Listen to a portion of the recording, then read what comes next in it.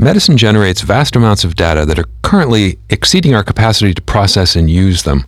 Machine learning is a technology that can use these data to build algorithms that allow computer-based systems to generate models for meaningful interpretation and potential clinical use.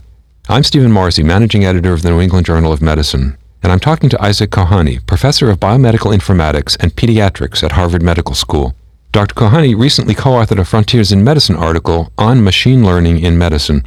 Dr. Kohani, what exactly is machine learning and what are its potential applications in medicine? Well, I'm really pleased to talk about this because it's a term, machine learning, that's been abused and made also to be mysterious sounding, where in fact, like the Bourgeois Gentilhomme by Molière, where the bourgeois had said, what is the difference between prose and verse? And his tutor explains that prose is just what you say every day. He says, you mean I've been saying prose all my life?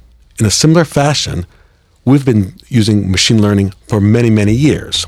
Question is, what kind of machine learning? So, for example, many of your readers will be aware of the Framingham heart risk score. And that was based on a regression equation against all the data from the Framingham population to estimate heart risk. The difference between that machine learning and the machine learning that is generating a lot of excitement today is that the latter kind, the kind that has been exemplified, for example, by these so-called deep convolutional neural networks, is that they require much less human supervision, much less design of the model. You just show the data to the program and give it appropriate labels. These are patients with glaucoma. These are patients without glaucoma. And we give you the pictures of these images, those two states, and you, the computer, figure out what's going on, as opposed to a much more hands-on approach with logistic regression, where you would actually have to pick what are the right variables to look at and come up with the right model. Here, it's much more hands-off. The computer appears to do it more by itself. So how does that work? What are the differences between machine learning, how it deals with data, and how the human mind might deal with data? The question of how does human versus machine learning approach diagnosis differently is a difficult question to answer, only because through the work of Nobel Prize winners such as Daniel Kahneman, we've learned that there's at least two different types of thinking that we do. The fast thinking, which is sort of pattern recognition, and the slow thinking, which is the deliberate, explicit thinking that we're aware of. And it may be that the machine learning, we don't know this at all, but it's been speculated, the machine learning where we recognize images associated with disease is much more like our fast way of thinking, whereas what we as doctors think of as our diagnostic process, where we weigh physiology and weigh findings, is in fact much more deliberate and explicit about mechanism. Work back in this again may be beside the point for your audience, but work that goes back to the 1970s, done by Pauker and others, seem to show that expert performance does not work the way we'd like to think. When you have a New England Journal CPC, you can hear people talk about how they're thinking of all the reasons why a patient has this or that. But it turns out in practice, when you really instrument, they're just recognizing the patterns and not that often doing it from first principles. So again, I think that's probably too cognitive science oriented for this audience, but what doctors think they do as opposed to what they actually do turns out to be quite different. And so it becomes a harder question to answer, how do these programs differ? Because it may be that we don't fully appreciate where our true skill set is, and that a dermatologist can see a lesion and say that's malignant, and they can't really express why they are saying it, but they have this ability to recognize from past history features that they can't fully articulate. So, still thinking about diagnosis and the difference between machine and human learning, what happens with machine learning when you go beyond the pixels of an image, when you go into something that would be a more complicated collection of data, including, for instance, laboratory data, something that can't be seen? So the first observation is that the successes that we've all celebrated in machine learning around images have been not quite reproduced as dramatically for the non-visual challenges. asking you to recognize different courses, different trajectories of clinical disease based on laboratory and physical findings. We have done that, and researchers around the world have done it, but there have been less dramatic breakthroughs than they have been for vision. And part of it has to do with the fact that the data looks different than images, but also that despite the vast volumes of data that we have, we probably still don't have enough data because each patient is quite different in several dimensions of their labs and their physical findings. And so we may not actually have enough clean data to actually define these trajectories. So that makes me want to ask what you mean by clean data and whether you could ever have too much data and therefore not be able to pull out the answers you're looking for. Well, there are several problems with data, which are also opportunities. First of all, it turns out that clinicians don't measure things when it might be unnecessary. And so most data scientists are unaware that a blood draw at 3 o'clock in the morning, no matter what the value obtained, is much more dire of a predictor than a blood draw at 4 o'clock in the afternoon. Because if you're drawing blood at 3 o'clock in the morning, the patient is not looking well. And so there's a lot of doctor behavior that's baked into the data that we obtain through the healthcare system. And so that adds information if we're smart in interpreting the data. But for most data scientists, it's distracting. With regard to the cleanliness of the data, there are several issues. One is that often hospitals and healthcare systems will tweak the diagnoses that are of record, not so that they're inaccurate, but to maximize reimbursement. That gets us a little bit away from what's the perhaps closest biological, pathophysiological truth. And furthermore, those of us who have been clinicians will recognize that our clinical notes are incomplete and imperfect. Now, I can point to many applications where researchers have been very effective in using these data. Nonetheless, it's despite the noisiness and the bias in the data, and you have to be very aware of it. But we have to do it because there's no way we can ask doctors to get even more miserable with more documentation than they already are. And so I think the fantasy that some have that somehow we can require doctors to meticulously fill a whole bunch of codified data elements for every patient encounter, that is a pipe dream. And instead, we're going to have to become nimble in exploiting the data that is generated currently as part of clinical care. So there's been some concern that the rise of machine learning in medicine might lead to the deterioration of the doctor-patient relationship, which has been seen as fundamental to medical practice. How do you answer that worry? Well, ironically, I think it might have the opposite effect. I think computing has had a dire effect on the doctor-patient relationship because of electronic medical record. It's literally taken doctors' face away from the patients and towards the glowing monitor and has really disrupted the flow of communications in the patient encounter. As we describe in our Frontiers piece, there's no particular reason why this has to be that way, and use of machine learning and artificial intelligence could actually follow along as an intelligent scribe and say, remind you verbally, have you asked about this or that?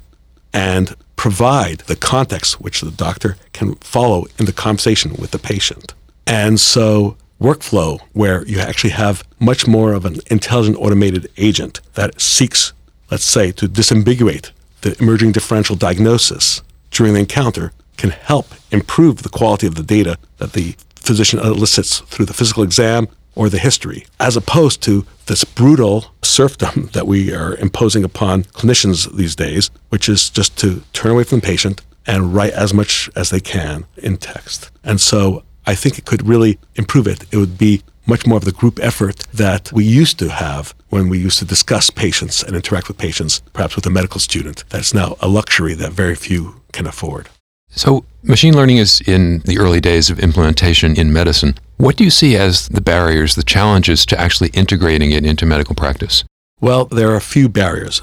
Probably the largest barrier is that the electronic health record is right now the dominant platform, the place that you go for all clinical data. And so it would be a natural thought that to provide the functionality that we're describing as part of the electronic medical record. But the electronic medical record companies are not currently bastions of excellence in machine learning. And they're having a tough enough time delivering basic functions of data processing, and they don't have expertise here. Interestingly, the non-medical data companies, the Googles, the Facebooks, and the Apples are the ones who have the machine learning chops, but they don't really have the clinical data. And perhaps because of some of the events that we are aware of in the last few years, we might be a little hesitant to have those data companies fully access the data. But that's up for grabs. But the biggest problem is A, the technical expertise around machine learning and our process automation in healthcare is not well aligned. The second biggest problem is who's going to pay for this? If indeed we have a pay-for-performance system, then it's quite predictable that we will be much more meticulous about what we're supposed to do if we have machine learning looking over our shoulder, making sure that we're taking good care of the patients. But if it's a fee-for-service system, that kind of functionality may not be of interest. And so there are going to be some altruistic healthcare systems which, for altruistic reasons or perhaps even for marketing reasons, will want to provide that additional customer service, that additional quality through machine learning, but it's not obvious. Now, there are other places where, even under a fee-for-service system, adoption will be faster. So in radiology, we already have outsourced in many large healthcare systems the reading of films, or the digital equivalent, overnight in the other side of the globe while we're asleep.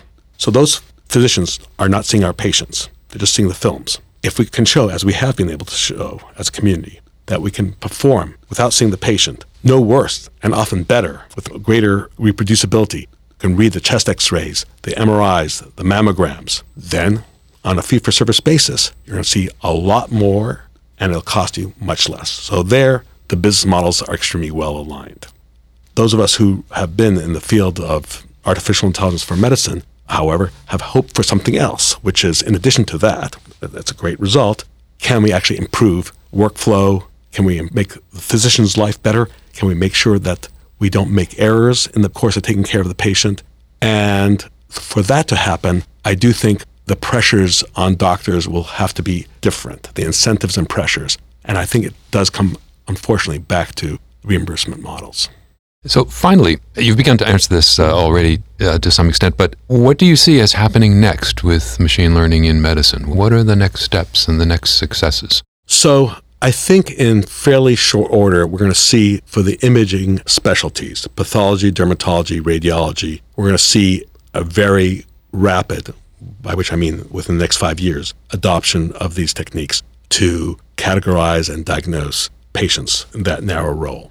The other area that will, I think, happen relatively rapidly is areas in which most doctors don't feel comfortable and don't necessarily feel that they have the expertise, and that's in the area of genomics. And so the application of machine learning to say across the literally tens of thousands of variants that a human genome carries, whether it's your germline genome or the genome of a tumor, the so-called somatic genome, there no one pretends that they have the ability to remember all the associations between each variant and the disease and which is the right drug to take based on those. And so there, I think these machine learning techniques will have a early penetration. But this raises an important issue, which is machine learning of the type that we've described, which is one that works basically by labeled examples, is only as good as the data from which it comes. And that's very problematic because, for example, you can imagine, and it wouldn't take a lot to imagine, that if you trained a melanoma detector on a bunch of images of skin from individuals who are Caucasian, it might not work so well on images of skin of people from the Indian subcontinent or from Africa.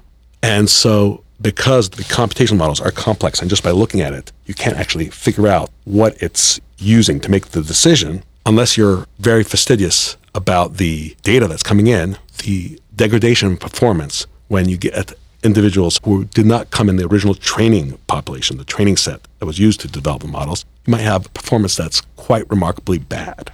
And again, I think that's going to be an unintended hazard because the initial populations that are going to be used to train these machine learning models are going to be the convenience populations available to the developers. And it's only by being hyper alert to the danger of having inadequate representation resulting in underperformance, it's only by having that degree of hyper alertness that we can avoid it. So although the uptake in the areas I described before are likely to happen, I think we're going to have to be very, very aware of these risks. And yet, we know that the FDA has already vetted at least 2 AI programs that use neural networks. One is, I believe, for retinopathy, and the other is for fractures of the bone. Have they tested them across different populations? I doubt it.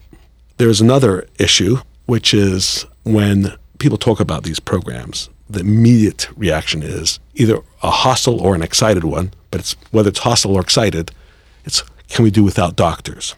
And I want to point out that all these programs do right now is recognize something as being one of 2 classes or multiple classes. So it's either turns into a classification result or a prediction result.